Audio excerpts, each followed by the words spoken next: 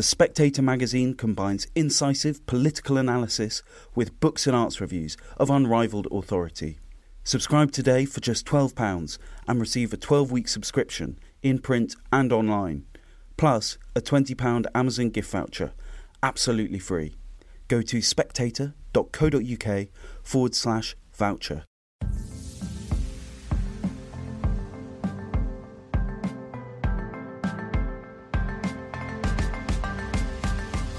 Hello and welcome to Chinese Whispers with me, Cindy Yu. Every episode I'll be talking to journalists, experts and long-time China watchers about the latest in Chinese politics, society and more. There'll be a smattering of history to catch you up on the background knowledge and some context as well. How did the Chinese see these issues? After China lost in the Second Opium War, intellectuals in the country racked their minds for how the Chinese nation can survive in the new and industrialised world. It's a topic that has been discussed on this podcast before. Listeners may remember the episode with Bill Hayton, author of The Invention of China. But for some reformers, the problem with China wasn't just political or cultural, but linguistic. Written Chinese was extremely complicated, not helping the rock-bottom literacy rates of the common people, around 30% for men and 2% for women. Spoken Chinese could be any of a vast number of regional dialects, which were too often mutually unintelligible. Meanwhile, the lack of an alphabet in the Chinese script meant that it just wasn't easily adaptable to the new communication technologies that were revolutionizing the world at the time, like telegraphy and typewriters. In The Spectator earlier this year, I reviewed Kingdom of Characters, the new book from Jing Zhu, who is Professor of East Asian Languages and Literature at Yale. Jing's book is an excellent account of the efforts to simplify, modernise and adapt this ancient language by reformers who thought that the stakes were extremely high, even the future of the Chinese nation. Looking from the vantage point of 2022, it seems like some of these reformers really did succeed, and through nothing less than extraordinary methods. I'm delighted to say that Jing Zhu joins me on the podcast now. Welcome to Chinese Whispers. So, Jing, I wonder if we can start by looking at the script itself. For the uninitiated, can you explain what qualities written Chinese has?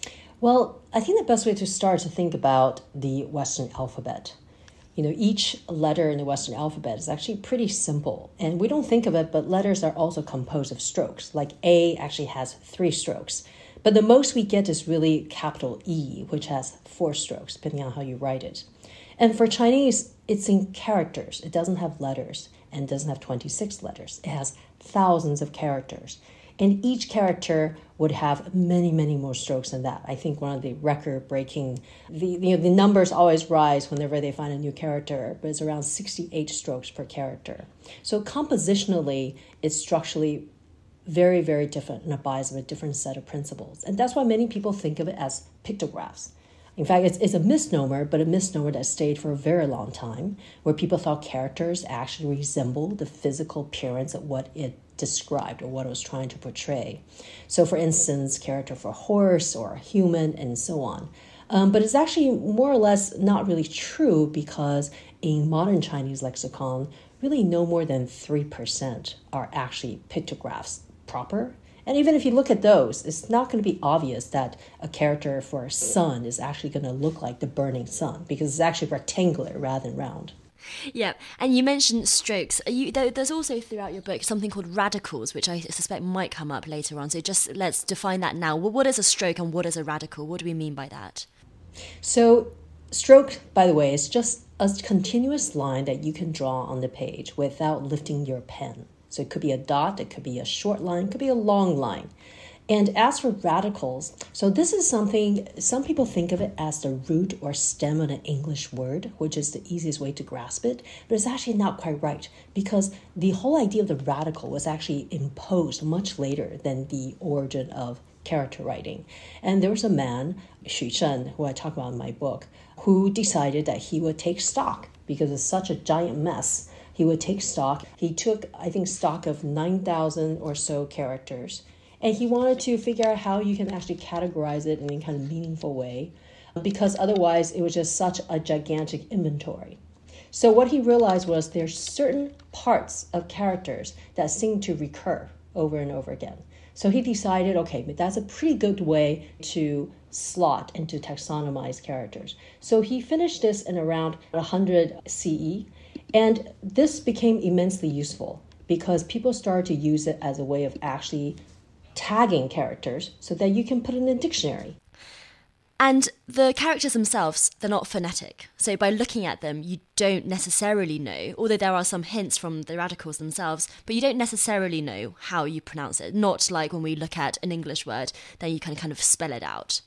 Well, actually, as it turns out, characters are phonetic, but not in a way that's nearly as transparent as Western alphabet. So for instance, if you look at a character, usually there's a part that's kind of like the radical that tells you, signify what the meaning is, kind of gives you a hint. But there's also a phonetic part that also cues you because it basically borrows simpler characters that people knew how to pronounce and put it in harder, more complicated characters that could be pronounced similarly or in the exact same way. Now, the problem with that was, so Chinese had a very elaborate system of cueing characters phonetically, so people had to say them. But of course, sounds drift over time. I don't know if you watch old films. My parents watch old Hollywood films, and you could tell the English spoken in the 40s and 50s were very different from the English that's spoken now. And so Chinese characters kind of drifted in pronunciation over time, and there was no way to really keep track of that. So, they had an internal phonetic system that they could use to sound out how characters sound, how character was supposed to be pronounced. But that didn't really hold water over a long period of time. Whereas the Western alphabet, you just learn 26 sounds, right? It's pretty fixed. And we pretty much know, A is A, B is B. And so that actually became a more stable system. So Chinese actually, over a long period of time, didn't quite have that. And I do want to talk about regional dialects as well, because listeners will obviously know about Mandarin and Cantonese, but there's way more to it than just that, isn't there? There is. If you think about it, English actually has many different pronunciations as well. I mean, I think just within the UK, you're famous for, even near London, for different class-designated accents or inflections, let alone regional when you go to Wales and whatnot. And in Chinese, it's true. There are basically 7 big topolect groups, what they call topolect, because there's so many dialects, they have to group them under bigger categories. And under each of those topolects can be several dozens of different dialects. And some of them sound like they're just a little bit off from one another, but others are incomprehensible. So one of the problems was, around the 19th century, last quarter of the 19th century, officials who were there to distribute famine relief would have problems trying to communicate between the North and the South. And it was a huge problem. And some people say, linguists have documented how the difference could be, as wide as, French and Spanish. Yeah, and that's where the word Mandarin comes from, isn't it? From that bureaucratic history. Can you tell us about that? Yes, so Mandarin was a kind of a common speak that officials used. And it became kind of the basis for the standard Chinese that's spoken. And it's interesting that you mentioned that this drifting of pronunciations, because from my part of China, I come from Nanjing, but my ancestral home, my Laoxiang, is Yangzhou. And some of the things that we say, it's quite funny trying to make older people in my family try to write down what it is that you're actually saying here, because it does feel like there are certain words that only exist in verbal language and actually doesn't correspond to a character at all. And people have, trouble saying, oh, I actually don't know how to spell that one, how to write that one. Do you find that? Yes, exactly. That is still true. In fact, that's how China, there are these beautiful stories of poets in China and Japan, literati, who will communicate via written calligraphy. So, if you imagine if you and I go to a cafe, we'd be chatting, and they would take out instead a scroll of rice paper and an ink brush and start communicating by writing characters to one another. So it is quite an interesting phenomenon, but it's hard to imagine now. But, before Western alphabet came to China, that is, Chinese character writing was actually the alphabet of the region. The Japanese used it, the Korean used it, and the Vietnamese even borrowed it to sound out their own language. So, it did have this phonetic property that, it was the ABC of the region. It was pretty, before you know that there's a better one, right, that's better for modernity and what you think of it, Chinese was perfectly workable as a regional lingua franca. That's fascinating. And just talking about that variety of regional dialects as well, there's an incredibly funny moment in your book where you detail an early attempt to create some kind of homogenized received pronunciation. But it ended up being a fight because one of the linguists thought another one had called him a son of a bitch, when in fact he was just talking about rickshaws. Is that right? Yes. There's actually the 1912 Congress, I believe you're talking about, with the National Phonetic Alphabet Standardization, where there are, a bunch of linguists and these late 19th century language reformers all came together and to think about, okay, now that we're a nation, we have to have a proper language of the national languages. But whose pronunciation is going to go by? The North, the South? And in fact, to this day, people in the South or people in Sichuan will tell you they came a very close second were it not for this infamous episode. But Wang Zhao, who was to blame, was to be thanked for the victory of Mandarin, Beijing-based Northern Mandarin.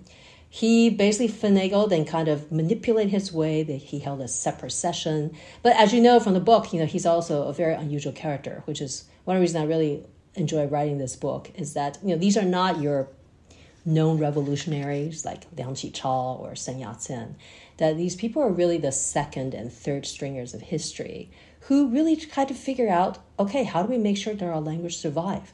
And I thought that they were so passionate about it as well, because it wasn't just Wang Zhao who got a bit catty, let's say. It was also people who were disputing over how to create a Chinese typewriter, for example. It's this idea of these bookish linguists having really kind of bitchy fights with each other on paper over essentially pronunciations or the minutiae of strokes and radicals and that sort of thing. It was incredible, these characters. And until I read your book, I hadn't quite realised how arbitrary the creation of a national dialect was. These people, linguists, fighting it out and really just, as you say, having renegade meetings just to really sharp elbow their way into received pronunciation. And that was when I realised that's why Putonghua has a Beijing twang to it. I grew up in Nanjing, near Shanghai, more south in the country. And it wasn't really what the regional dialect, whether it's Nanjinghua or Yangzhouhua or Shanghai-hua, it's not really what sounds like that, but it is closer to the Beijing twang, as you say. It's because the Northerners won. Yes, indeed. I know the Southerners, once again, seems like there are many points in history where the South always loses in some sense on some continent. And I think that's absolutely true. And also, the Beijing Mandarin just became, I think it's really by sheer force of power. There's a phrase that, difference between a language and dialect, right? That's said by this famous Yiddish linguist. The difference between a language and dialect is that a language is a dialect with guns. So, and I think that's very true, because language politics is all about power. And even when you talked about your childhood and how, Pinyin seemed very easy, and I said, well, Bopomofo actually seemed pretty natural to me too. After all, there is no inherent relationship between a mark that we put on the paper and what something sounds like, right? So in fact, it is all about an arbitrary association that is then reinforced and ingrained over time from our parents through institutional educational force that make us feel as if this is natural and this is the way it should be. In fact, when I think about it, language, we talk about native speakers and mother tongues and these very essentializing ideas as though they were perfectly acceptable, when we wouldn't say the same about race or gender, right? So it does feel like mother tongue, the power of language, really is that last bastion of essential, it's the essentialism and reservoir of our identity that we haven't been willing to interrogate all that much. So in many ways, that's the more bookish argument of my story. But that's why I decided that to write this book, I wanted to simply not make the argument, but to embed it in the storytelling, because I feel that's what's most important. I wanted it to do several things. I wanted to put a Western reader in the shoes of these Chinese, these adorable, curmudgeonly, hard to take, but utterly human Chinese characters who were behind this script revolution. And it's the longest and least known revolution of the 20th century. I thought you had a very admirable stab at that, because for people who don't speak Chinese, I thought you made things very accessible. For example, in describing a geometric classification of Chinese, you described it as putting all the round letters together, C, G, O, and P. That was such a great way of, I think, bridging that gap for people who are not Chinese speakers. Just going back to that idea of dialect as identity as well then, because I think what we're seeing in the PRC now is that standard pronunciation has become such a marker of education that regional dialects are dying out very, very slowly, very, very naturally. But we're seeing, I'm a millennial, but the people younger than me, they're much more likely to only be able to speak standard dialect rather than their regional dialect, which their grandparents and great-grandparents would be able to speak. So we're seeing a kind of a homogenization attempt, which comes from this dialect being so helpful and useful and functional, but at the same time it does lose that diversity that we talked about as being a problem before. It is true, and it's a real trade-off, isn't it? Because in fact, languages go extinct all the time. It's kind of like species in the world. They go out of existence, and also new languages come into being. So it is really the most dynamic reflection, alongside our reality and our own evolution development as communities that have to come to terms with one another. So I think it's actually quite remarkable that in the language story, what it tells us is how, even though language gain less diversity through standardization, at the same time, that's also because they come into contact much more than before in a strange way in a global world, right? Where standardization is kind of like what you need to get your foot in the door, to be on an international stage, to compete, right? To joust and to have new arenas for your power. That's not just the speaker next, in the next village, but the next continent. Yeah. And just to paint out one more problem, which is just the prevalence of illiteracy. And partly that's going to be down to the complicated characters that you've already described, but partly that was also because of the existence of the classical Chinese in written traditions, isn't it? The classical versus the vernacular. You've got this incredible stat that at the turn of the 20th century, less than a third of Chinese men were literate and 2% of Chinese women. You can see why that's a problem. So can you tell us about what is the difference between the classical Chinese and vernacular, and why is that important? Well, the power and the right to writing was only reserved for the elite, for the few. And the majority of Chinese population did not really speak or read that kind of language. And so, literary Chinese or classical Chinese was really a symbol of authority, of elitism, of power. And so it was not given to the masses. But what happened in the late 19th century with the onslaught of westernization, with the need to nationalize, when you look at the masses, right, the people are what fuels a nation, then it became very clear to China that in order to modernize, we have to educate our citizens. And how do we do that if they have no access to the written word? And then the question immediately became, well, what is the written word? Literary Chinese takes a long time to master. It's a very kind of refined, concise language full of illusions. So you basically have to have amassed a trove of knowledge before you can even sort of understand. And there's a long, long tradition, of course, that have been building. So it's not really accessible to the layman. And that's why people started advocating, well, what if we write as we speak? What if people start writing their own vernacular on paper instead of this terse, kind of succinct literary language? And so that was the bigger divide, right? If you were to give the power of the language to the people, then literary Chinese, basically, as many said at the time, had to be tossed out. And the author Lu Xun was one of those leading that fight in both his work and also just in general campaigning. Do you think it's such a bizarre system, I think, for English speakers to try to understand the difference between that? And I thought your book had a really great analogy, which is just comparing it to, the educated speaking and writing in Latin versus the uneducated, let's say in medieval England, who only spoke English and therefore were locked out of all of the knowledge of the Bible and then the Reformation that came after that. But even that's two different languages. What I kind of find difficult to express and partly to understand myself is just, what is it about the same language that you can write it as classical or literary and you can do it as vernacular? Is it just a way you use certain words? Yes, certainly vocabulary. I mean, a lot of literary Chinese, the characters actually you don't see very often at all in the kind of books that we read now or newspapers. It evolves as a longer tradition, and it's just become a kind of separate. Imagine Latin and Italian, right? Or imagine ancient Greek and modern Greek. So it's basically these two repertoires, and they're basically the difference between dead and living language. Except for China, for Chinese language, what is unique is it is the oldest living language, right? Because people are still using characters, but just maybe not the same characters. There's supposed to be 80,000 characters, and apparently more are being discovered, and some dispute about whether they're original or not. But luckily, you only need about 4,000 to 5,000 for advanced literacy. And so those are the problems then. Let's talk about some of the solutions. And just staying on with the classical and the vernacular, as I said, authors like Lu Xun really pushed for that change towards the vernacular. What was that struggle like? Because you're telling educated people, look, it's important that everyone else becomes educated too. I mean, that must have had some kind of elitist pushback at that.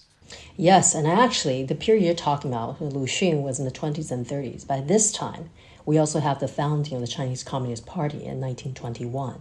And in the following decades, when the strife between the nationalists and communists became more contested, it was clear that language was going to be churned up in it as well. And that's exactly what happened. So the nationalists came up with a romanization system in the 20s, 国语罗马字, which I talked about, which essentially tried to spell out, basically forget Chinese character writing, but use like an auxiliary Western alphabetic system to sound out Chinese. And that the communists also came up with their own, which came through more the Soviet influence, and it was called the Latin New Script. And the Latin New Script claimed that it was going to do one better because it was going to go straight to the people and actually phoneticize and write people's spoken dialects in alphabet letters, not just Mandarin. So in the 20s and 30s, language reform and the Chinese script revolution literally became braided into the revolution that we know.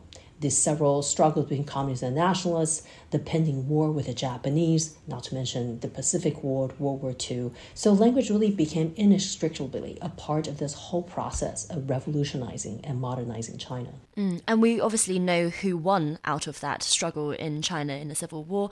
So is that Latinate alphabet that you describe, is that the early version of what Chinese people now know as Pinyin? It sure is. But what is often forgotten is that Communist China is also credited with simplification of characters. And just as I mentioned, both nationalists and communists had their own romanization system in the 20s. The simplified characters were also proposed by the nationalists first, as early as 1909 even. This is extraordinary. And they actually proposed their own set of simplified characters in the 30s, but it couldn't push it through. They couldn't push it through because China was so tied up with war and revolution, and there was not really a stable government. So it was impossible to push these things through. And so when Mao came to power, he really inherited this legacy that he had lived through. During the May 4th movement, which is where the fight between literary Chinese and vernacular kind of came to the fore, Mao was a humble librarian's assistant at Beida. And then he was also sent home to Changsha. And he was really looking at this as the revolution of the 20th century. So, young Mao remembered that. So when he came to power in the 1950s, just within months, he had appointed a committee who was to be charged of romanizing and setting a standard for Pinyin. Because also remember, by this time, we actually had plenty of romanizations for Chinese, left by missionaries from the 16th century, 19th century. But of course, missionaries, there were these tireless travelers who went to any place in all corners of China. So what they ended up recording and romanizing was whatever Chinese dialect was spoken on the ground. And that's why you have these weird things like, when I talk about why is Beijing Peking for such a long time? Why is it Peking duck? We still call it Peking duck. We don't say Beijing duck. And it's really because of this foreign system, which never quite, it didn't sit very easily with Chinese speakers because it was kind of awkward at these apostrophes that out of nowhere that were really to cue foreign speakers, not Chinese speakers. So with all these romanizations out there, there's also no way to really standardize and put out one face, one alphabetic face for the Chinese script. And that's what Mao ended up doing in the 1950s. But of course, I also talk about how the first romanization really came from this, romanization of Chinese by Chinese, really came from this Sino-Muslim community that was in exile since the late 19th century, and who basically lived completely outside of this tidal wave of nationalization and this completely bloody and revolutionary era. So they were actually the ones, because they came under the Soviet territory and Soviet policy in 1920s and 30s, they're the ones who actually ended up Romanizing their language first in Soviet Union. So it's pretty extraordinary how these, different strands, but they're definitely, from my perspective, there were definitely two beginnings of Pinyin. I see what you mean. Well, let's talk about what pinyin is, because in Mandarin it means literally to spell out sounds. So it is the system of romanization, as you say, is a consistent national system used in the People's Republic of China. And, when I was studying Chinese as a schoolchild in China, pinyin was always part and parcel of learning the characters themselves. It showed me, in a very understandable way, the phonetic pronunciations of the words that I'm meant to be saying, especially in the kind of standardized pronunciation that you've talked about already that Mao established in the 1950s. So it's a really revolutionary system, I think, because even for, if any listeners have started trying to learn Chinese themselves, if you see a character, it can be difficult to know how you say that or what it is. But if you have pinyin, especially with the 4 tones of Mandarin on there, you know exactly how to say that. And so actually that is really pretty revolutionary. It is, and I love the fact that you went through the PRC system and I actually came up through the Taiwan system. So when I learned Chinese, it was actually Bopo Mofo alongside learning characters. So from the very get-go, we were just practicing character after character, 20, 30 times a day, written these little square boxes, square-ruled notebooks. And for me, I didn't learn Pinyin until I was in college here in the States. So I had always known Bopo Mofo, which was an earlier system that was prescribed and invented in the early 20th century. But during this whole discussion of Pinyin, they realized that it would be too difficult for foreigners to learn, right? That it makes sense for the Chinese. So there was a compromise there, right? They did not want to go with Weijiles forever, but they also didn't want to come up with something that was so internal to the Chinese and only good for the Chinese that it would be hard to communicate with the outside world with it. Yeah, I mean, I could definitely see that, and I want to talk about Taiwan some more later as well. For now, can we also discuss, while we're on the communist side, this creation of the simplified script versus the traditional script, because that's very, very meaty. As you've already mentioned, it's a journey that began way before the Chinese Communist Party, but I thought your book was really refreshingly fair in giving credit to the Chinese Communist Party for actually being able to push it through. So actually simplifying the strokes of thousands of these overcomplicated Chinese characters so that people can learn them better. And it's something that the Nationalist Party tried to do, but they were met with conservative inertia within the party. And I guess it's just a communist, revolutionary zeal. They don't care about tradition. And that meant that they could actually push through something like that. It is pretty extraordinary because, frankly, if you ask linguists or if you asked Chinese that turned the 20th century who espoused this idea of evolution and survival of the fittest, which was kind of the new ideology from the West, by all counts, Chinese language should not have survived. The written Chinese script itself is so complicated, and any linguist would tell you that languages tend toward simplification. That's how they adapt and survive. So the fact that this enormously complex writing system survives now and thrives is really a true testimony to the sheer will of the state behind it. And it takes that. All national standardization takes the power of the state, right? And that's why it's such a symbol, an integral part of national sovereignty. Apart from blood and soil, territoriality, it's really the language. And, well, we see that as well, don't we? Because, going back to that conservative inertia, I think, and I wonder what you think about this, that in Chinese culture there is a special place for the script, that a script is seen as an inherent part of your identity as a Chinese person. You've already mentioned, for example, in the way that which elite people practice calligraphy just as a cultural pursuit. And today we see that places like Taiwan and Hong Kong, which didn't adopt that simplified communist script, find a kind of pride in their closeness to traditional Chinese, or at least certainly some people do, and they see that as a way in which their particular type of Chinese culture is better than the mainland type and all that sort of thing. And you must have been similar when you're growing up in Taiwan.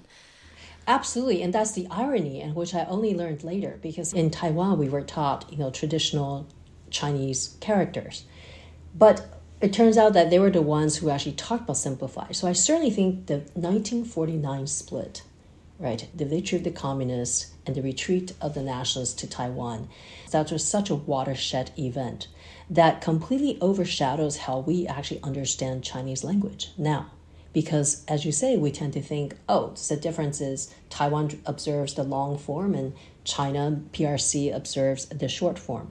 But it's actually not true. But that split, that political fallout, certainly hardened the stance on both sides, right? Where the nationalist government in Taiwan insisted that it would be the proper bearer of Chinese cultural heritage, including its written heritage. Whereas the PRC will go the route of revolution and, mass literacy and efficiency and modernization.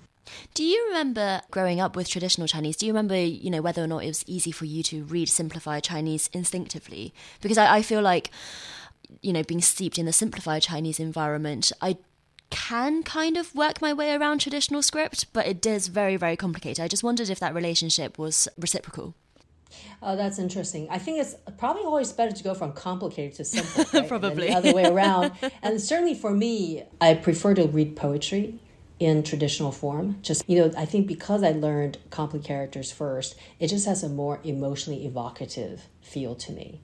And I can read it. And I remember when I first learned simplified characters much later in life, I couldn't quite, because, the simplified form also went a little overboard at one point where characters became so simple, they look too much alike and you can't really tell what they are anymore. So, luckily they kind of retracted that campaign. But I remember just reading it and thinking that it was lacking something. It was lacking some kind of feel, some kind of intuition, and I couldn't connect with it very well. That's so interesting. Do you think that's an aesthetic thing? Because I do think that traditional Chinese looks more beautiful, it looks more complex and elegant, whereas simplified can be a bit functional. Is that what you were tapping into? I think so. And then, it's funny, this is a good time to tell you the story of how this book actually came about, because I actually was originally looking at a very objective question to answer, which is it really a disadvantage to be thinking, writing, and learning in a complicated writing system rather than the Western alphabet? Mm-hmm. And so I tracked down these neuroscientists, one in Paris and one here in the States, who were studying the science of reading. And they were talking about how, the history of writing is only about 5,000 years. So that is a very short span within evolution, which means that we cannot have adapted fast enough to have a capacity or facility just for reading written language. So it turns out it's actually built on a more primitive infrastructure of recognizing patterns in nature, which in a very strange way resonates almost completely with the Chinese theory of the origin of character writing. Right? You remember the story of the sage, the four-eyed sage, who looked up at the clouds and the patterns of their formation and looked down to see the tracks left by birds, in nature. And that's how he got the inspiration. So writing was very much a part of nature, right? It has this, so it's not just a writing system for the Chinese. It's also had this almost like talismanic power, right? It is kind of somehow corresponds with the universe and cosmic principles of, the regulatory rhythm of nature. So writing system in Chinese, and this is why I think Chinese kept it at all costs, because it just had this extraordinary uniqueness. Yeah, do you think that's also why people are quite orthodox about how they write a character? Because in English, you can write, you mentioned A or B, you can start wherever you want to in that letter. You can start wherever you want to in the position of that letter. Whereas in Chinese, it's a very orthodox way of, a traditional way of, you have to start from the left to the right and the top to the bottom, roughly speaking. But a character, if you don't write it in that order, then there's something wrong then there's something wrong you're doing. Yes, you get jeered at and humiliated and made fun of in school, that's for sure. And when you're an adult, you just looked at as someone who's not very learned, people will whisper. And it's true, there's that particular sequence and the rules and the indoctrination of how characters are supposed to be written. This also goes back to the practice of calligraphy, right? But what's interesting is there's a contemporary artist, Xu Bing, whom you know. He suggests in this short documentary film he made, he suggests that somehow this adherence, right, this order that's been ingrained in our minds as young children in just learning how to write the language also made us more observant and more docile to authority. So isn't that interesting? I'm not sure if I would quite go that far, but I think there's something about understanding the regulatory framework in which culture works that certainly can be applied to Chinese writing system. Yeah, and it's certainly more prescriptive as a culture and as a writing system. Absolutely. And so I want to talk about the tech part of things, because I think, you come from a linguist background, but it was very incredible how much technological things you managed to put in here, and a lot of it, especially later on when we get into the internet age, kind of went over my head. But let's start with the first part, which is just the adaptation of this complicated non-alphabetic language to essentially Western developed communication technologies like telegraphy and typewriters based on alphabets, as you've already said. How do people get around that? So actually, maybe you can start by maybe just explaining, how does a telegraph, for example, work, and why would that have been a problem for Chinese? Right. It is hard to overestimate how communications technology dominate our technological sphere today. So throughout the 20th century, China's been trying to catch up to. And this book is very much about the science technology of the Chinese writing system. And so when you look at telegraphy, which is really the internet of the 19th century, China was in a very different position. It did not actually have a say in how Chinese language entered telegraphy. And it was basically imposed by this Danish company who hired a French harbor master to come up with an easy code to transmit Chinese in telegraphs. Now, of course, telegraph at the time was transmitted via Morse code, dots and dashes that in combinations represented each letter of the alphabet, 26-letter alphabet, with another 0 to 9 for numbers. So off the bat, you know that this is not a system that's going to work for Chinese. And the Chinese didn't really have a say in it because they were very suspicious of Western technology at the time. The Russians tried to get them to build telegraph lines. The French came in. Every time the Chinese said, no, thank you. We've got good men on horseback who can deliver messages and letters just fine. But of course, this is really there's the same period as the post-Opium War where the Western powers, they were not going to take no for an answer. And so the Danes, of course, just pushed it through and stealthily laid a cable on the Chinese soil one night and then pushed their way in.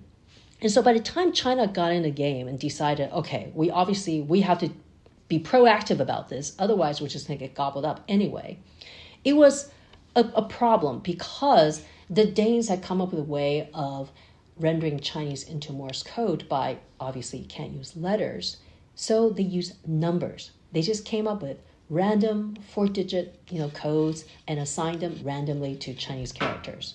So actually, yes, you can get Chinese characters into telegraphy, but it was very hard and very inefficient to use and prone to mistakes, as you can imagine, right? Because you basically have to look up everything. Whereas with 26 letters, the operator basically just memorized it. And then, actually they were able to tell what word they typed out just by the sound and the duration, the rhythm of the clicks. That's not going to happen. That did not happen with Chinese writing.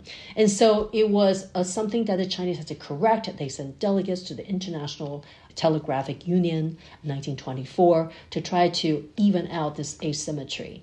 And through a lot of cajoling, a very diplomatic handling, they were finally at least allowed Chinese to be recognized as an exceptional language, because the problem was, if you look at how Morse code was sent, it was cheaper for letters than it was for numbers. So Chinese, by virtue of having been representing numbers, were massively much more expensive than sending in English or French. And Chinese was the only language that, whereas Italian could be Italian, French could be French, English could be English, Chinese had to be something else. It had to be in numbers. And so the pricing problem also became a huge issue, which is what this particular delegate that I talked about, Wang Chunming, was in Paris to correct. Mm-hmm. Mm-hmm. And you can definitely see why that's a political problem, because if it's more expensive and slower for you to use essentially the internet of the time, then obviously as a country and as a people, you're not going to be able to be up to scratch with your competitors, especially in the West. And that's the incredible historical context throughout your book, I think, because you start at the end of the Second Opium War in 1860. And, it's this period of people thinking, gosh, how did China get to the state? How do we decline so much? How did the empire crumble? And as you say, these group of kind of second and B and C list reformers who saw language as part of the problem, not the other systems, although they probably were problems too, but language was the way. So reading this book, I felt like it was an incredible history lesson as well. And I recently interviewed Bill Hayton, who's the author of The Invention of China, who talks about a similar period, well, the same period, but different people, who Liang Qichao, Kang Youwei, who were doing the more political things. But here you're talking about how language is so important to that revival of China as like a world power, which I thought was just fascinating. And it really underpins and, with greater precision, each of these historical moments that generally historians know about, but then don't know about.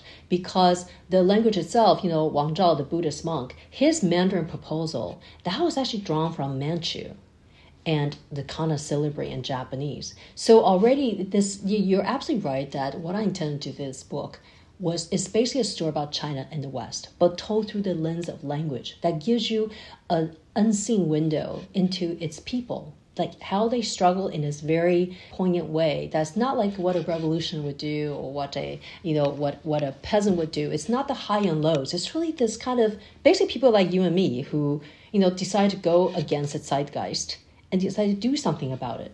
By the time we get to the typewriting era, these are the young, the prototypical Chinese Americans who were sent by China on America's dime, the reparation payments from the Boxer indemnity, sent to America to study science and to study technology, to learn about American culture. They came wide-eyed, they were uncertain, they had to be taught, how not to spit in public, how to use forks and knives instead of chopsticks in the States.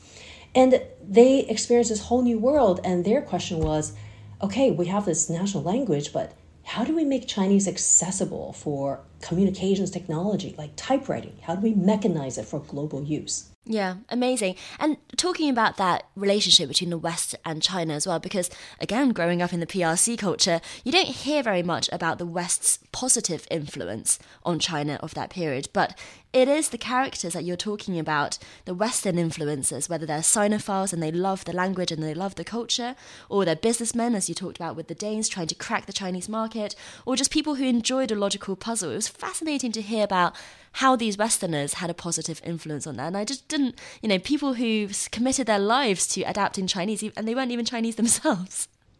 No, they weren't. And I think one of the greatest findings to come out of working on this book is to understand how the West and China have been learning and influence each other long before they turned foes. And I think that's such an important lesson to keep in mind now in the international and political landscape we live in.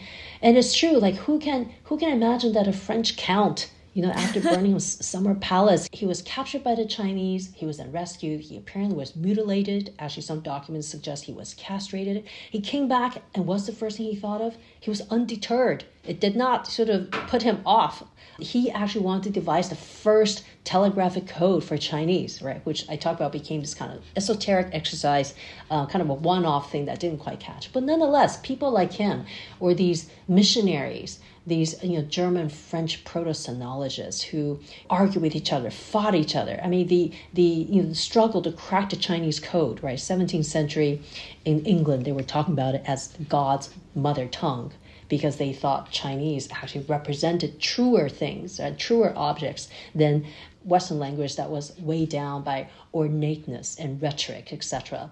So, there was definitely a love affair on the part of the West with the Chinese language that had its ups and downs. So by the time we get to the century of the Opium War, Chinese was seen as backward, primitive, a cumbersome writing system that was not going to get China into the modern age. And Jing, I just have one final question for you, which is just that I don't know if you've read Liu Cixing's Three-Body Problem, but a tiny spoiler, okay, great, you've read it, which is just that in the future that he envisages 300, 500, 600 years in the future, the language that people will speak is this mix of Chinese and English. And I thought that was such a fascinating part of his book, where you would just have English vocab chucked into Chinese and vice versa, which we're starting to see in Chinese now, I think, which is just even people who are not bilingual, who don't really know English that well, they know certain English vocab and they will use it as part of their sentences. As a linguist, do you think that's a viable future for the world language? Well, it's interesting because I have this thought that if Chinese were to become a real global language, a global lingua franca, it would be through a different route than English.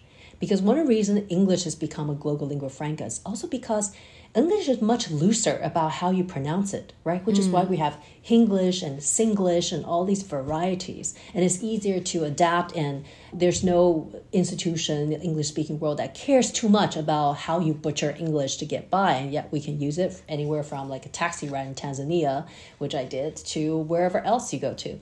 So I think the issue with Chinese is it does have a very standardizing force.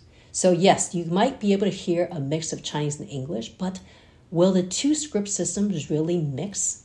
So what China has done is basically come up with a romanization system, but it's still quite distinct from the Chinese character writing system.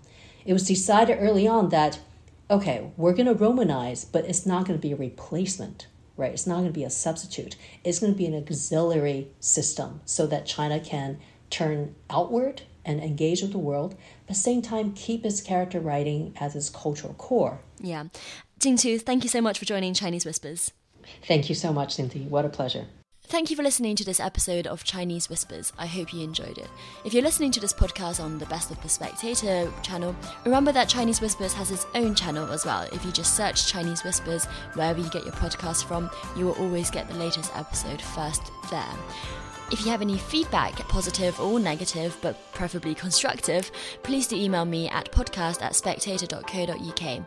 And I'd also love it if you left a review or told your family and friends about the podcast. It's the way to help us grow. So thanks so much for listening, and join us again next time.